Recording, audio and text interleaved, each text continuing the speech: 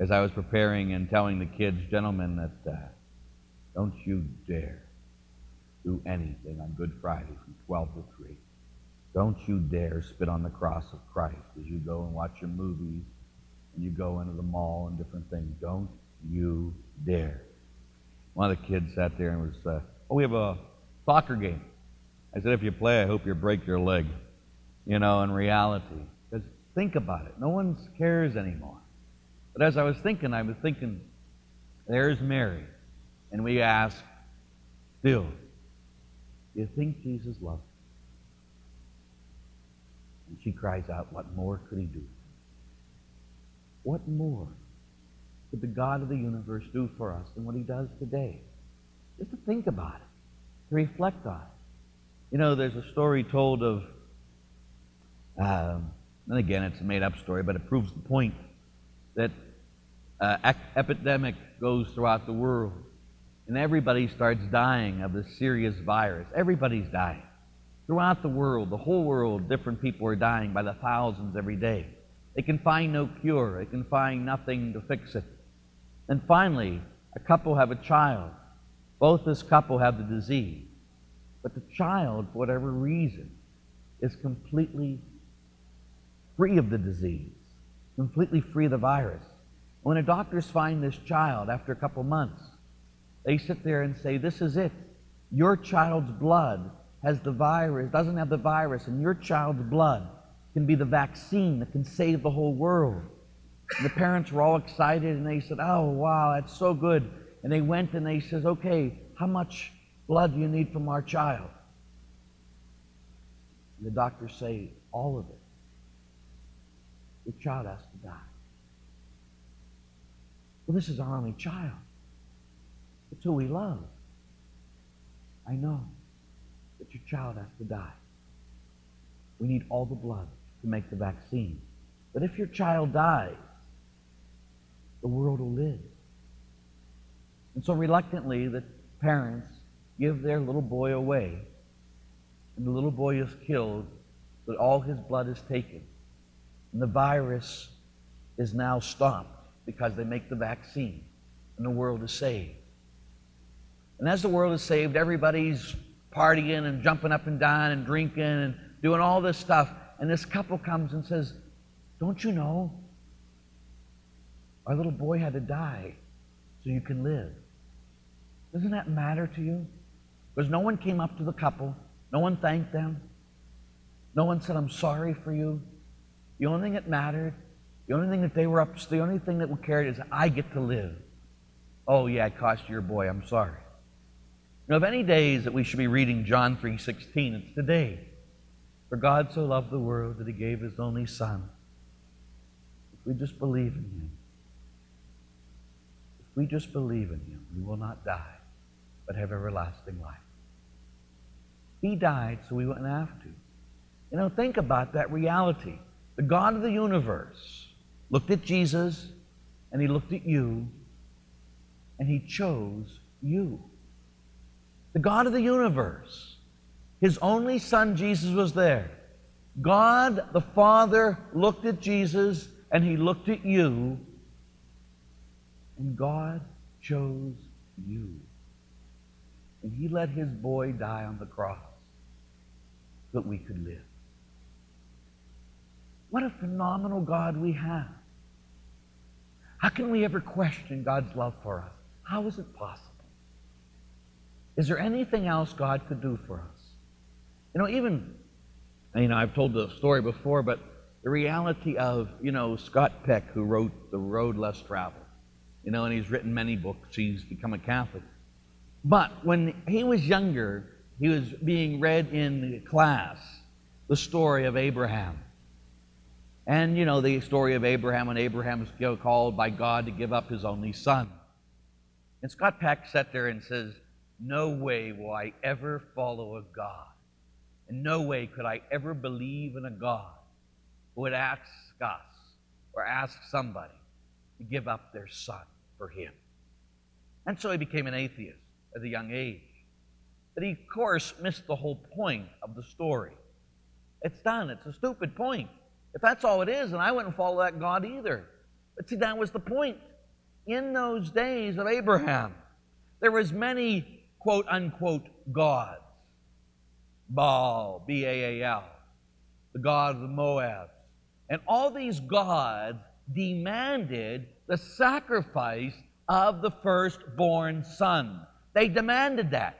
So all these ones who followed all these gods, and there was all these hundreds of gods, with a small g, demons if you will, demanded the children of their followers. And so when Abraham had got to know God, I remember the first thing that was given to Abraham was that there's only one God. All those other gods are false gods. When God looked at Abraham and says, Abraham, yes, Lord, take your son, your only one, who you love, and give him to me. Abraham thought, okay, it's just, this God is just like all those other gods. Okay? And you know, today we sit there and think, oh, I can't believe he did that. Everybody was doing it at his time. Okay, you're just one of those gods that wants my kid, okay. And he goes to take him. And he takes the wood and he puts it on his son's back, and his son walks the wood up the cross, walks the wood up the hill, and he says, Father, here is the lamb. I mean, here is the fire and here is the wood, but where is the lamb for sacrifice? And then, of course, Abraham says God himself will provide the lamb. And as they climb up and he ties his son Isaac up and he goes to kill his only son, God the Father says, don't you dare touch your boy. Don't you dare. And see, that's the greatness about Christianity. When God looks at Abraham, the father of the faith, and says, Abraham, don't you give up your son for me. I'll give up my son for you. You don't have to prove, Abraham, that you love me by killing your son. I will prove, Abraham, that I love you and your descendants by giving up my son for you. And yet, that doesn't register on most people. It doesn't register that God gave up his son for me. You know, I like to talk during Thanksgiving when I'm listening and I talk about it. When people sit there and say, call in and say what they're most thankful for. And a little girl once, 14 years old, called in and she says, what I'm most thankful for is Jesus died for me. That's what we got to be most thankful for today, that Jesus died for me. Now, how do we show that we're thankful? I hope you get this next part. Because today we not only know how much we're loved because God the Father gave up his son for us, we should be proclaiming that with our lives. And the way we proclaim that with our lives is that we do what Jesus commands us. Love one another as I have loved you. Give up your life for everybody. Today, with Christ on the cross, each of us are called to be crucified. Each of us are called to die. To sit there and offer our life as a sacrifice to the Father on behalf of others. So today, when you and I come here and we thank God for dying for us, and we're grateful for God for dying for us, then we're called to stand with him and say, Father, today with your son Jesus, I want to offer up my life to you as a living sacrifice. Father, today, the one life I have, may I give it away forever. And now may I live the rest of my life totally as a sacrifice to you or others. Today, we are called most fully to fulfill what God has called us to in Galatians 2, which I'm not going to read 1,000 times again, to be crucified with Christ. More than any other day, you and I today are called to be crucified with Jesus Christ and to offer up our lives as the sacrifice with Christ for us. If you do that today, this isn't going to just be another Good Friday. You're not going to get a feeling, oh, that was a nice service, or oh, that was a boring service. You know, so many kids came to school last Monday and says, oh, it was the most boring service last Sunday. because we had to read that long reading. And I said, it was boring to you because of two things. You're not in love with Christ, and you didn't give away your life with him. It's that simple. If you're in love with Christ, that reading can never be boring because it was done for you. And if you're truly in love with Christ, then today you'll offer up your life with him forever. And you'll walk out of here dead, gloriously dead, with Christ. You can gloriously rise with Christ forever. But you got to die first. And it got to be your will. A complete, total, surrendering death. Not part of you. Not just, okay, my religious part. He wants everything. Just as it cost him everything on the cross.